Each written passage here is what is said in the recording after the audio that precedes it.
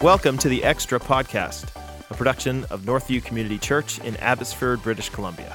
Your hosts, Jeff, Ezra, and Thalia, will be discussing the Bible, relevant issues, and current events each week. At Northview, we love to study God's Word and discuss how it applies to our lives, but we try not to take ourselves too seriously. So feel free to laugh with us and at us as we try to challenge and encourage you in your faith. Hello, everyone. Welcome to the Extra Podcast. My name is Thalia, one of the pastors on staff, and I'm sitting with Josh, our producer. Hello. Josh Amazonas, best name in the house. And we don't have Jeff and Ezra here. Where are they, Josh? Ooh, they're at so somewhere I would like to be very much, but Where is some that? sort of conference. Mm-hmm. Yeah. So last week we had to scrounge around and find Jonathan. And this week we had to scrounge a little farther and find Greg. So welcome here, Greg. Thank you. Thanks for having Mercy on the podcast. Hey, happy to help the Extra Podcast in any way. That's good. So, question of the day. High school bands. What high school bands did you listen to? Oh, yeah. Throw yourself under the bus. Yeah. High school bands. Well, like my era would have been like Green Day. Gosh, like I remember like middle school was kind of peak like boy band pop, like the Britney Spears and NSYNC. Like that was very popular. I probably wasn't a huge fan of those artists in particular, but just give you a feel for what was going on. Probably the band that I most remember from high school is they used to be called Riven. No. And then they became Broken Under One. Okay. And this is Jonathan Giesbrecht's band Nice. from high school. That's funny. They won a few Battle of the Bands Okay. at MEI. And one of the Battle of the Bands that they won, they got to record an album. And I saw them at the MCC Fair Ooh. Incredible. one year. Big That's the high life. Jonathan with long hair and rocking out and screaming and dancing. And they had a bit of a screamo feel at times. Okay. But that's not fair to screamo. Are they on Spotify? That's what I want to know. Oh, I actually don't think they are, but I definitely have some Broken Under One albums That's hilarious. in my album jar. My last intern project here is going to be making T-shirts. That's a good idea. Yeah. Yeah. Josh, what bands did you listen to in high school? Oh man, a lot of not great ones. I was actually into like a rap phase in high school, nice. so a lot of Kid Cudi, J. Cole, a lot of guys I don't really listen to anymore. But Relient K is like the biggest one out of that's all good. of them. Matt Thiessen is just an incredible lyricist. I'm still like, oh wow, that's actually really good, and it's like songs I loved in middle school. So, yeah. I wasn't allowed to listen to bands in high school, not the non-Christian kind. So I have no idea. I remember my dad, like, he saw me like looking up Christian artists or something, like Googling, because I would spend time looking for music. Yeah. And he's like, you don't have to only listen to Christian. And then my like world exploded. And I was like, what? No. Yeah. See, in the car when we would drive around, it was like Roger Whittaker, John Denver, and Murray, and I was like, ugh. But that's what we had to listen to because it was my parents' choice. Yeah. Yep. But Amy Grant and Michael W. Smith were huge in my high school years. They like hit the big time, and to have like a Christian artist that was kind of known, that was kind of the start of Christian artists. Michael Dub. Yeah. So I was allowed to go to those concerts. Yeah, you were. With my youth group. That's incredible. Yeah. The like early dub, Yeah. like some. Oh yeah. Yeah. Like the Argyle sweater. Yeah. Yeah. Amazing. I know. I don't think I've ever actually heard a song of his. I've just heard Oh, people talk oh, yeah. about it. Like, so here's Like friends are friends forever. my sisters were big into the dub and big into Amy Grant. Connie Scott. Totally. Okay, so Sandy Patty, ready all for my those? Connie Scott story? Okay. So I'm at my wife Sarah, her best friend growing up. She grew up in Tsawwassen, and so often in Christmas time we go visit some of her friends in Tsawwassen and go to some Christmas parties, that kind of stuff. It's always a really great time. And at one of the Christmas parties, Connie Scott was there. No way. How do And they have that connection? And I see Connie Scott, and like I texted my sisters because I thought they're going to want to know that I'm at a party with Connie Yeah, Scott. totally. So it turns out that Connie Scott is the aunt of my of Sarah's best friend growing up. And so I wasn't a huge Connie Scott fan, but I remember my sisters had her albums. And so I was texting them most of the party after the like initial stage of like, hello, nice to see you stage where I'm now Sarah's mingling and I'm in the corner somewhere talking with one of the other husbands who married into the scene. And I'm just texting about Connie Scott, mingling Connie Scott lyrics. Yeah. So that's my claim to Connie Scott fame. Nice. Just write that as far as it'll take you, man. Which I didn't expect to bring it up here. But look at that. But the link between Amy Grant to Connie Scott, that's a strong link. It's a strong link. Yeah. Probably 1-to-1 people who like Amy Grant also liked Connie Scott. Well, there was a bunch that followed after Amy Grant, like Twyla Paris and a few of those. Yeah. My husband Mark was really into like Petra and White Heart and went to all those. Yeah. Good times. I know. I told him that Jonathan was into Petra, and he's like, "Oh, I could go to a concert with Jonathan." Totally. I've been to events with Jonathan, and it's underwhelming. What? Like going to things with Jonathan. Jonathan is underwhelming. Yeah. Oh, wow. Yeah. That doesn't make sense. No, it does. Shots fired. Shots fired. You can bring him back. He'll tell you how underwhelming it is to be around me. He's like, yeah, it's actually not that great. You guys go real low key when you're like outside of the office? Is that what it is? Like comatose? Yeah. Like what? Yeah. So John and I, we've had a friendship for a long time. I always joke that like the first time that we ever really became friends, we were I think we were 8 on a soccer team together. Okay. His dad was the coach. So Jonathan played and I mostly watched our team play. I was on the bench a lot. It's my athletic history is actually being on the bench. Yeah. And so we did that and then kind of crossed paths again in high school. And so him and I, we have a long enough history together that we can kind of pick up conversations about anything from sports to stuff going on at work to stuff in family to marriage, whatever. We can kind of pick up and drop conversations all over the place and kind of weave them together. So, and then sometimes just not talk hardly at all if we're together. And so that's usually my preference is to not talk with him. But yeah, it's let the wives talk, hang out. Totally. Yeah, it's actually been cool to see. So the first time Jonathan and Brianna, his wife, they were dating and stuff, we decided as couples to kind of all go to Seattle for a weekend. And we were dating, so we like divided and conquered the room, like gender appropriate, right? Yep. And we realized that like our wives had never met. And the first thing, or our girlfriends at the time had never met. And the first thing we do is like, let's go to Seattle. We're going to go to a Seahawks game. We're going to go spend a day. We'll go to the game. You girls can go shopping. They had never met before. And I remember we were like, this is just like, we're just throwing it in the fire, right? Yeah. And if it comes out pure gold, amazing. If it burns up because it was just chaff, well, now we know, right? Now we know that our friendship is just a us thing. And actually, since then, they've become really close friends too. So nice. It's a lot of fun having all of us. Yeah. We all have kids around the same ages and get to hang out a lot. So That's cool. It's good. That went about as good as it possibly Totally. It could have gone so much worse. Totally. Like so much worse. So tell us about your early years. Where'd you grow up? Tell us about your family, stuff like that. Yeah, I grew up Abbotsford. My dad was a pastor at Seven Oaks Alliance Church as a music pastor when we first moved to Abbotsford. I was 6 months old when we first moved out here from Richmond. And Dad was a music pastor at Seven Oaks for a few years, and then he got a job as a music pastor at Bakerview for another, we'll call it 7, 8 years, something like that. During that time, we as a family went to Bakerview because he was a pastor there. And then Dad took a break. Mom's been a teacher in the school district and then Abbotsford School District, and then more recently now at MEI these past, I don't know, almost a decade probably or so. He left Bakerview when I would have been like 11 years old to pursue a doctorate in voice performance, actually. Oh, interesting. So I always joke that he's like a doctor of singing. Yeah. What does that entail? A doctorate of voice? Well, it's like a doctor of fine arts, right? Okay. And the fine art that he particularized in was vocal performance. So he went, I remember he shaved off his goatee, which was like big for our family.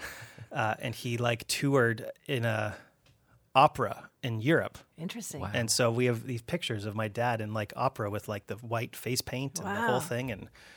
And so like I have very kind of fuzzy memories about that. I just remember him like leaving for Europe to sing. And I was Yeah. like, okay, have fun. And then he came back without a goatee, and we were like, this can't happen.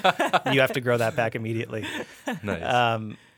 So then he got his doctorate, and after he finished that, Bakerview asked him to come back in a role of kind of like a senior associate, community care, teaching, discipleship kind of a thing. When he left Bakerview the first time, we actually all as a family went to Northview. And so from grade 6, I had connections at Northview because the middle school ministry at the time had a thing called Gym Jam Okay. for middle schoolers, and it was basically just like an after school Okay. playing in the bubble Nice. kind of stuff. Or at the gym at that time, I forget. Maybe it would have been Center Court. Somewhere. Which Yeah, was Center the Court gym, I probably. think, before Yeah. it was Center Court. Yep, that was it. So then when Dad got the call back to Bakerview, I already had relationships and friendships here. By that point, I was probably in grade 9 or 10. And so some of you who are long-term Northview people, you could probably find like a yearbook, a Northview yearbook from like, let's call it 2004 maybe, of if you look in the H section, there's Harris, there's Greg, grade 10 Greg. Really? In By the, yourself? In the Northview yearbook by myself. So you have Just older me. siblings, though. 2 older sisters. Okay. So Lyra is about 7 years older than me. Amy is 4 years older than me. Okay. And they went 3 or back 4 to years, Bakerview? 4 years, I think. They went back to Bakerview. Okay. Actually, no, Lyra stayed for a while because Lyra worked as Johnny Markin's admin assistant for a bunch of years. And then she left, and Kim Campbell came in to take her job around the same time that Jeff came on board. So I think Lyra and Jeff worked together for like a week. And then Lyra was like, that's it, I can get out of here. Yeah. I can't be around this guy. That Jeff guy. Even though he was in Young Adults and she had nothing to do with him. Yeah. It was, she saw the writing on the wall. Right. Got out of there. Lyra is married and 2 kids, and her husband's a realtor in town, and her kids are at MEI. Amy is married, 3 kids, and husband is a berry farmer in town. So yeah, I'm the youngest, which probably Baby of the explains family. a Of lot. things, yeah. I'm actually the youngest of the Harris side. So my dad was the youngest of 7 kids, and a lot of cousins on that side. Let's say it's like, I don't know, ballpark 30 something with married ins and stuff. And I have a cousin who is like the same age or close to the same age as my parents. Yeah. Is kind of the Yeah. distance apart, right? So my dad, the youngest of 7, I'm the youngest cousin of them all, and then I'm the youngest of my family. So for those of you who are really into birth order, you're like, oh, that Totally. explains so much Yeah. about who you are Why and you why were you called act. Skippy when you were first here. Totally, why you Yeah. act the way you do. Why you need a beard. Exactly, to show that I can grow one. Show some age. Totally. It's funny, the beard is funny because Sarah doesn't like the beard. Not a big beard fan. She puts up with the beard because she knows it helps my ministry, because it makes me look not like a baby face. My dad has a baby Totally. face. If my dad shaves, he looks like he's 12. Yeah. And if I shave, I have a baby face as well. And it doesn't help to look like a baby You're when you're in trying to be a pastoral campus ministry. pastor, which we'll get Totally. to in a bit, but you need the reputation of the beard. Exactly. Plus, there's a lot of beards at East Abbey. There's some Kinda beards. suits. Yeah. There's big beards at East End, Yeah. not just regular beards. You like could have a long, beard bushy competition over there, Greg. Yeah. I don't know how that would be a really slow competition. No, but the ones who already have the big beards, you Right. could just line them up and Right. say, look That's- at this. That's how you beards. keep people involved long term. Totally. Exactly. Totally. We'll grade it in 2021. Yeah. That's when we'll evaluate. So in high school, what Yes. would you have said that you would have been for a profession? So actually, when I was in grade 10, I tried to convince my career and what do we call that class? Life planning or career and counseling or something. I forget Yeah. what it was called. Something like that. Planning 10 or something. Planning 10. Sure. Sounds like I think that's what what it would it be was. called. Yeah. So my planning 10 teacher, I tried to convince her that I wanted to be like a stand-up comic and like improv actor and these kinds of things. Really? Like I thought that would That's be fun. amazing. It would To be fun. have like my life basically be writing jokes and doing improv and making people laugh. Like you do at the staff soiree. Right. Uh-huh. We have this thing once a year where we roast the staff and Greg's the host. So you get Yeah. to do that then. I've retired from that though. Breaking news. really? Yeah, I've handed off the reins, so I won't say to who because the staff, it's a surprise and the people who are listening to this don't care. Yeah, it's true. But I'll Okay, be keep involved a going. bit behind the scenes in writing the staff story. I tried to convince her that would be a good career path for me, and she said that I would be terrible at it. Oh. And so I stopped. I was like, okay, that's enough. Like one person told me no, and you know these stories of people who like fight through adversity? Yeah. That's not my thing. I'm Yeah. like, one person Nice. said no, so I guess Yeah. I won't do that. You're right. It's terrible. Yeah. Yeah, okay, I won't do that anymore. Yeah. And then it went into sports broadcasting. Journalism was the actual plan. So grade 11, grade 12, that was what I was working towards, right? Because everyone asks you in grade 12, what are you going to do with your life? And what are you going to school for? The answer was always communications, broadcast, journalism, that kind of And thing. look, he's on the podcast, Josh. Yeah. So I've Amazing. lived the dream. You live the dream. You're broadcasting. Yeah. I'm currently broadcasting. So what did you do for school then? Well, I was enrolled in the communications program at UFE. So my plan was to get a communications BA and then to apply. You could audition and apply for certain broadcasting schools throughout Canada. You would do kind of like audition and they would test the talent kind of thing. And if you made the cut, one of the few people who made the cut, you would get kind of like your broadcasting certificate paid for by these institutions. So my plan was get a communications degree. At least I can get the like writing side down well. And then if I have like an on-air piece in the future, that'd be fun too. So I was enrolled at UFE for communications. And in like August, I think, July maybe, late July, I decided to not go to UFE and to do 1 year at CBC. Okay. So I thought I'm going to do 1 year of Bible school Yep. because I thought, you know what? Broadcasting journalism could take me anywhere in Canada. And so I want to take a year to like invest in what I believe Yep. because I had a bit of a music background. I could play guitar a little bit. I could sing a little bit because Dad doctored a voice, right? Yeah. Got a little bit of those genes. I thought whatever church I end up in, I can be like a volunteer worship guy. Okay. So why don't I do a year of just like rooting myself in my faith, what I believe, and then I'll go back to communications because whether I pursued journalism, broadcasting at 22 or 23, what's the difference? Was Okay. my thought. I remember my dad was away on a mission trip with Bakerview at the time that I made this decision, and my mom, I think, essentially emailed him and was like, "You're gonna have to have a talk with your son because he's like changed his whole life plan from the past 2 years. Totally. He's not going to be know a this." comedian anymore. Totally. You have to talk him out of this. So the plan was still broadcasting journalism, but just delay a year. And then I went to CBC. And actually halfway through my first year at CBC, through a connection of some friends, I was brought on to Arnold Community Church to be their worship leader, director guy. They were in the midst of a big renovation project. They were renovating their facility, their church building down in Arnold. And they had to do their services on Sunday nights at Prairie Chapel. And Okay. part of this transition plan, they thought, why don't we bring in a worship director who, even though we're going to have all of these different, like everything's changing kind of thing, well, at least have one stable worship leader, like 5 out of 6 weeks, 6 out of 7 weeks kind of Okay. thing. So very, very much a part-time gig working with the worship people. And I thought this is a great test to see if this is something I could do. So I entered CBC trying to get a 1 year certificate of worship arts. Because I thought if I go to a church somewhere in Toronto in the future, Yeah. I could at least do like a worship arts volunteer kind of thing. So that job started up halfway through my first year, and they actually wanted to extend it through to make it kind of like 18 months, so through to the second year. So I thought, well, if I've already committed to this 18-month job, why don't I go from like the 1 year thing to a 2 year thing in worship arts? So then I'll leave with this, and then I'll go to broadcasting journalism Right. school. Long story short, I basically decided to just finish my degree because I had a little bit more credits than I needed for Yep. the 2 years. So I thought, let's just do 4 years. And I wanted to use my experience at Arnold to count retroactively for my internship credits. Right. And it was just like a hard no from the Okay. faculty. They were like, that's not how the program works.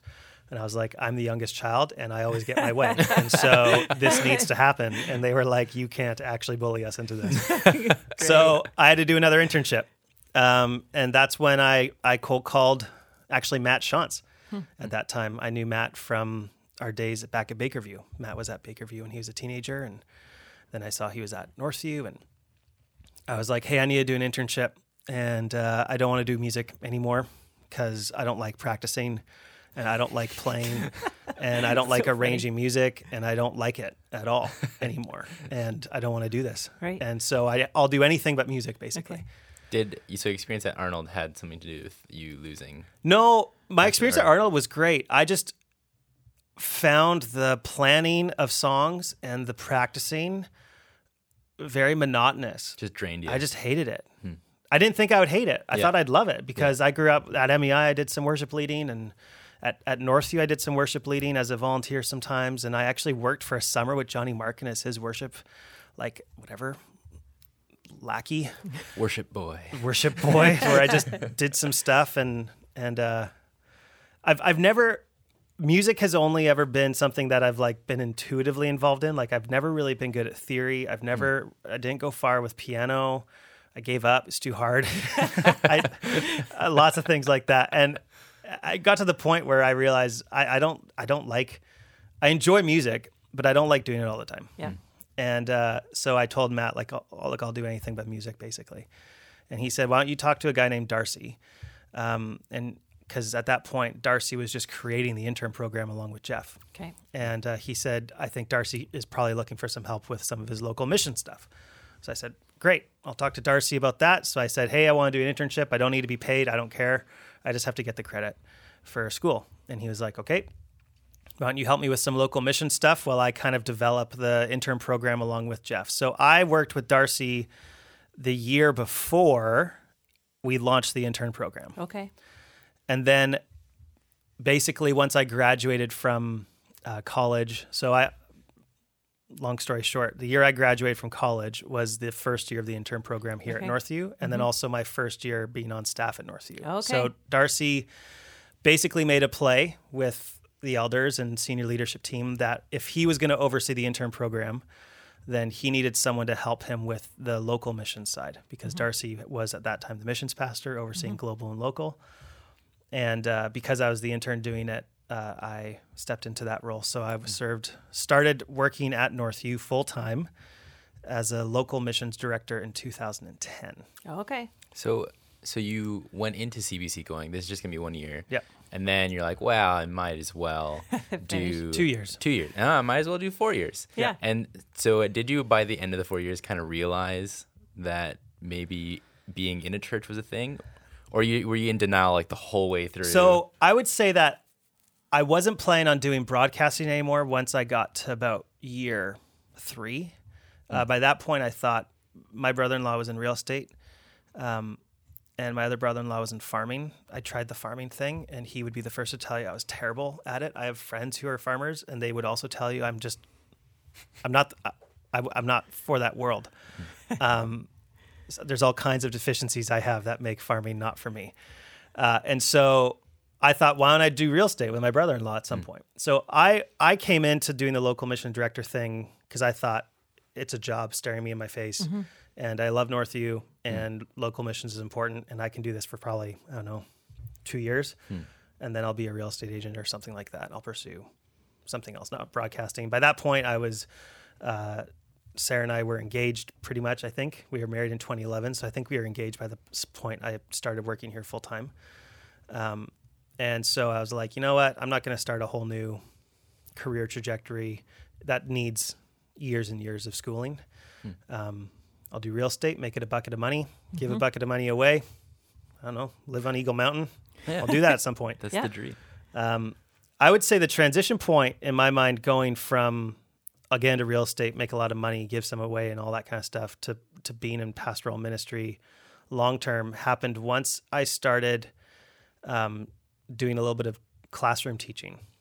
So I, along with Darcy, we decided at the time around 20, I think it was probably around 2011, 2010, we decided to cancel the Alpha program, which had been a long-standing ministry of Northview and had massive success for so many years. And so I ran that program for a few years with Dave Heidebrecht and some other people. In the place of doing the Alpha program, we decided to develop some how to have gospel conversations with others kind of material. So I worked on doing a lot of reading, research, paper writing, that kind of stuff to talk through what it would be like to have this gospel conversations kind of course/booklet kind of thing. It was actually in the midst of preparing that curriculum, writing the curriculum, and then teaching the curriculum that I was like, I think this is what I should do. Like, I think teaching and preaching and communicating is what I should be doing. So I think looking back, the goal was to be involved in communications, to be involved in writing and speaking about what I loved the most, which was sports. Like, if you interview Greg, grade 11 Greg had like all the Canucks stuff, all the Canucks jerseys. I watched every single game all the way through, wouldn't miss anything, all the way basically up until they lost the cup in 2011. Like, I was a diehard Canucks fan. Like, I know things about the late 90s, early 2000s NHL statistics that, like, I wish I could fill those memories with something more valuable than like Jason Arnott wearing number 44 for the Edmonton Oilers in the late 90s. That doesn't help me anymore in anything, but I can't get it out of my head. We all have those. Right? If I could just delete some things, old phone numbers and stuff, I would have more space. Yeah, Kelly Bookberger, number 16. I know so much about the Edmonton Oilers in the late 90s that I have no purpose for that. Hey, did you know that Trevor Linden and I have the same birthday the same year? Yeah, I sent him a birthday card one year because I wanted free tickets. And didn't get them. No. So then I stopped following him. Trevor Linden was like the reason I lived. I know. For so many of my years. Like, when he got traded, like, I was crushed. I know. It was a big deal. And then I remember the day, so my parents got a new big screen TV, one of those like big ones that is actually, I think, the size of the room we're recording in right now, right? Like, just massive back of these things. And the day we installed it, we got the news on Sportsnet that Trevor Linden was traded back to Vancouver. And I thought this was a joke. Like, we have a big screen TV and now Linden's coming back. It was a good day. So sports were like, in particular, following hockey and the NFL, were like the thing that gave me life and joy.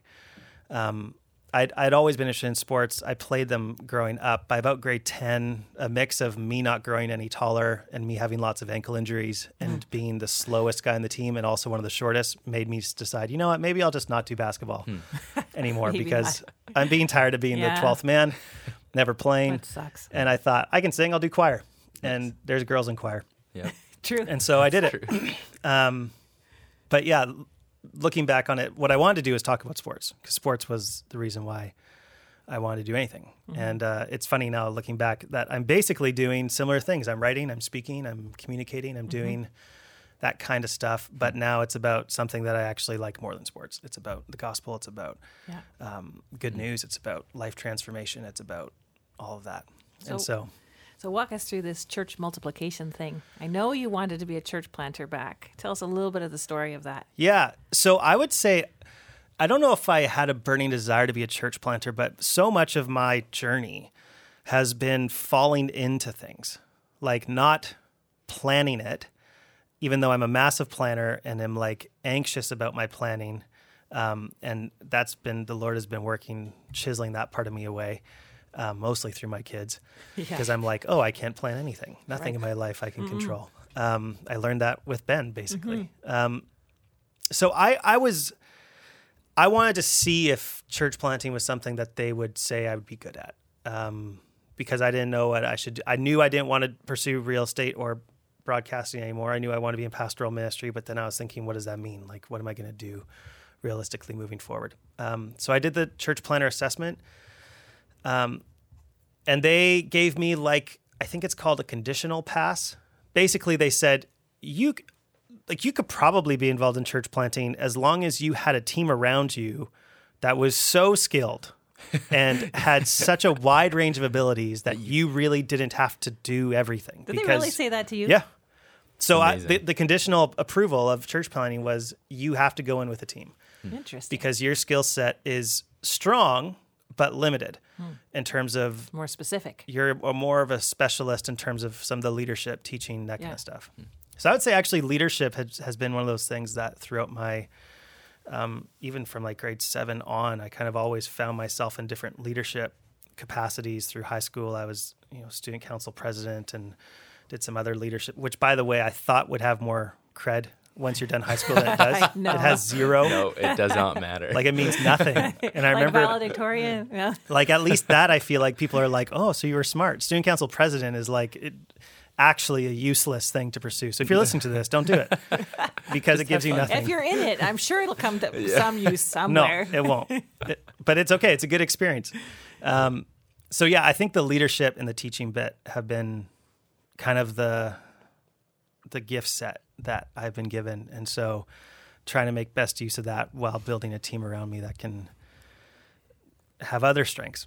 And so once I got that from the church planting assessment people, I kind of just thought, well, we'll see what happens. I didn't really have any plans on planting a church because it sounded like the way I would be involved in planting a church would have to be so specific that it almost seemed crazy to pursue it, because how do you pursue something that specific in a way that's sustainable? Which is another thing we fell into, because this time last year we were not considering East Right. Abbey.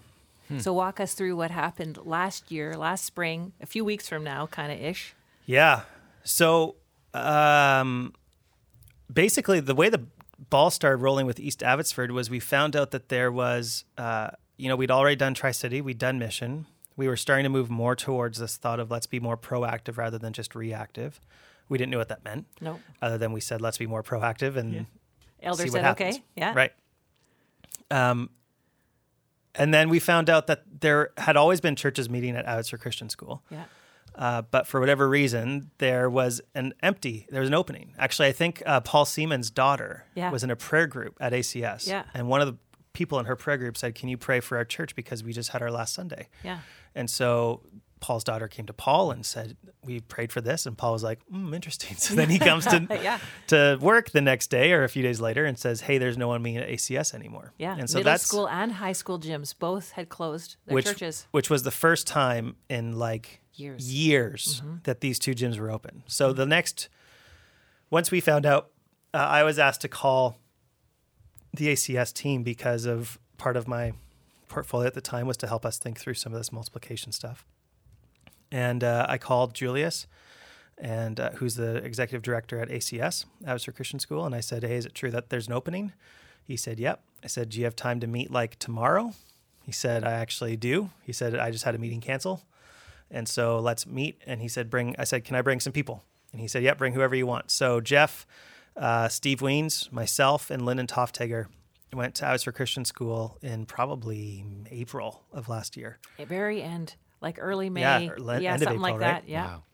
And we looked at it and we were like, let's do it. We don't know what that means, but let's pursue this. We have a lot of people living in East Abbotsford that go to Northview. There's still projected growth for East Abbotsford.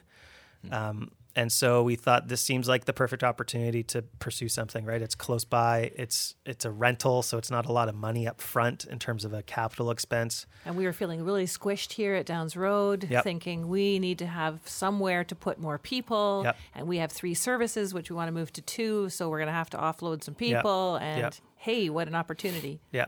And so it kind of sat there for a few weeks of, we're going to do this, and when's it going to happen, and who's going to do it? And Sarah and I were talking, and one of the things that moved us away from the church planting angle as a family was just the fact that my son has such complex medical and development needs.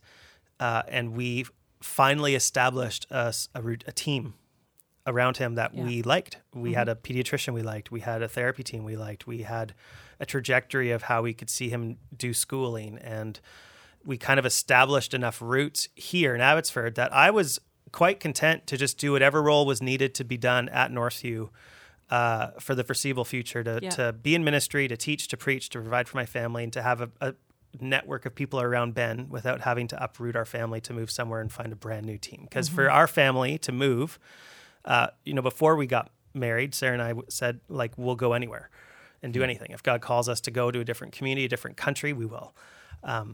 And so to be kind of localized, to be forced to stay local because of some family dynamics was difficult for us, especially for Sarah, who has a real adventurous streak. Like, she's hiked the Himalayan mountains, she's done all kinds of stuff. So for her to be landlocked in Abbotsford, of all places, was a challenge. And then when this East Abbotsford thing came up, I was like, you know what, this might be the thing. Like, this might be the opportunity that I was kind of built for. This going with a team, going with a support system that's big, going not on my own. It's in Abbotsford, so I don't have to move my family. We don't have to uproot Ben from his team. So on the drive back from the Tri-City AGM. So Jeff, Steve Weens, and myself went to the Tri-City AGM to see how things were going. And I went because I was a frequent second preacher for Matt the first year of Tri-City. So I was kind of like the Northview face. Yeah. Other than people knew Jeff as well, obviously. We're driving back from that AGM, coming to a prayer meeting here for an East Abbotsford thing.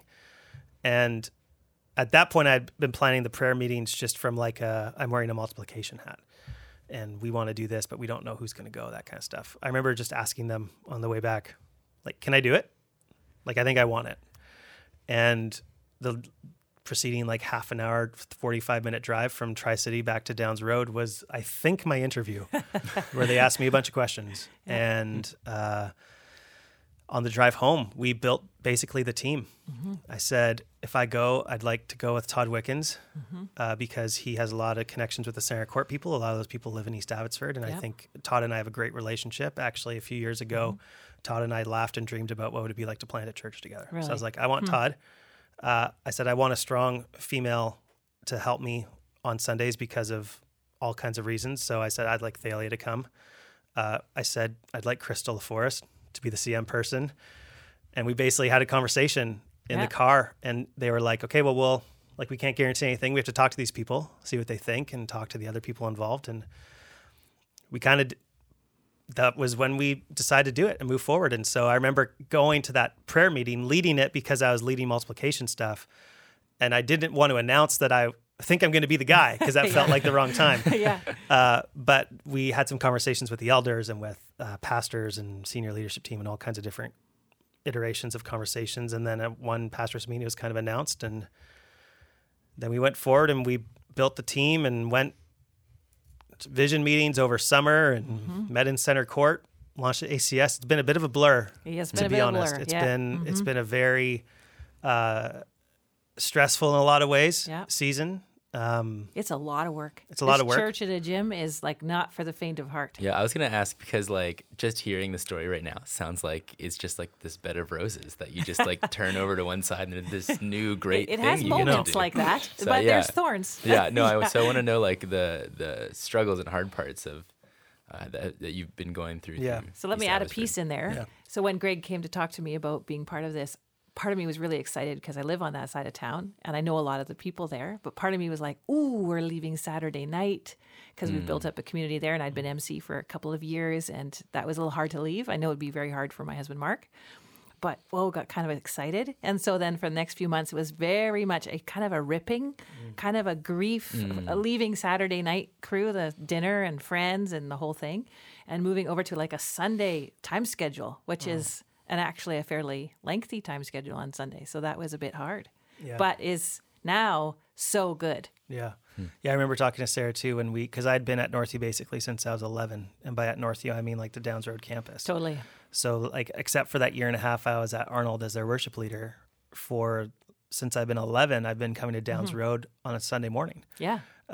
And so I remember one of the first things talking through Sarah was like, am I going to like hate it? Yeah. Like it's going to be like December and it's going to be cold and rainy and I'm going to be driving to this place and I'm going to have to, because of where I live, I have to drive past Downs Road campus every single time. And I thought, am I going to be like, what did I do? And she's like, well, we'll see what happens. Like, let's go forward. We think God's called us to this. It seems like it's the good opportunity to pursue. So, I mean, yeah, it's had its challenges, but at the same time, like I've told people, this isn't really a church plant. It is in some ways. It's a legitimate church plant in some ways, but the amount of support that Northview Community Church has been able to provide to get this thing off the ground is not a typical church plant story. Well, a typical church plant brings like a few people over and then you have to try to find a few more people and you have to support the salary of the pastor from like 50 people if you're lucky. That's a typical story. Whereas we brought over, we thought we would have like 300 October. I thought we would have probably about 200 people from Northview come and then probably about 100 people from elsewhere come. Yeah, and we thought they would boomerang back to Downs Road, that we would sort of maintain ourselves, if we were lucky, at maybe 300. Yeah, I thought our first service would be about 450, 500 people with kids, and then we'd boomerang down to like a 250 to 3 by the time November hit. And now we are at... Yeah, our launch Sunday was 720 people. And then between our launch Sunday, which was Thanksgiving in October, until basically now, our average has been 650 with about 150 kids included. So it's well and truly double what we expected all across the board, from total attendance to CM, which has brought some great momentum, some other challenges and stuff. But the reality of the team that's been able to pull this off, of us relying on our tech team to give us so much support and get the thing off the ground. And the amount of volunteers that have bought in, that are there from 6 a.m. till we close at 1:30 and everywhere in between. Yep. Like we said, we need more volunteers. People put up their hands. They show up early in the morning. They stay late. They do all kinds. We take 130 volunteers-ish on a Sunday to get the thing started and closed up. Which, and what's percentage-wise, I feel like just for the people who attend the church, is crazy. Yeah, it is. It's a huge, because it's 130 per Sunday, but we have now in most places 4 teams. Yeah, and so I remember when we were doing the vision casting over the summer months, kind of May, June, July, August, we were banging the drum of like, you have to help. If you don't help, it won't happen. Seriously, if you don't help, it won't get off the ground. I know. And then we'll say, wasn't that embarrassing? Yeah, totally. Because it won't actually happen if you don't step in. And people stepped up. And what's crazy to me also is that we have like almost zero parking. I know. At ACS. And we have so many people take a bus every week. From Bateman. And kids like it. I know. And kids are making their parents take the bus. I know. And people are walking and biking and parking partway up the hill, and it's amazing. So it's gone really well. And I think what I'm excited about now moving forward is I don't totally care about the numbers. I think the numbers are an indication of how things are going, but I don't think they tell the whole story. What I'm hopeful for is that the people who are committed to East Abbotsford campus long term see it as a place where they're going to grow roots deep, where they're going to grow with other people to look more like Jesus in carrying each other's burdens and rejoicing with those who rejoice, and helping people raise their kids, and having and grieving with people when they lose loved ones and when they walk through the valley moments. And I'm also really excited about the fact that we have so many people who have neighbors and colleagues and family members who don't know Jesus, that now there's another place for them to invite their family to say, why don't you come and have a cup of coffee, have a baked good, and here's some really good news for people who have no hope, for people who live with crippling loneliness, for people who feel like there's no purpose, to be able to hear the good news of who Jesus is and what he's done. I've said from day one that my goal with this campus has not been simply to create a capacity at the Downs Road campus. No. Like the goal wasn't, let's just alleviate some seats and then the Downs Road thing can keep going. My goal from day one. That was necessary, but not our primary goal. It was a major reason for why the East Abbotsford thing made sense to do, is because we needed to help create capacity. Yeah. But that's a really short vision that lasts only months to create space at Downs Road campus. And that's not why the church doesn't exist just to make seats available at other churches, right? So I wanted our goal from day one to be, let's be serving each other. Let's be self-sacrificial and taking a shuttle instead of parking at the church so that people who don't know Jesus yet can hear about Jesus. Yeah. I'm actually increasingly convinced that the whole purpose of why we exist as Christians is to grow ourselves as followers of Jesus and to also help people who don't follow him yet start. Yeah. And it's a little easier to do that, to walk alongside others when you're serving together. Totally. Because you're picking up chairs and you're vacuuming carpets together and you can have those little conversations. Yeah. Like that time factor is a big deal because we have to be there a long time. Yeah. It's great.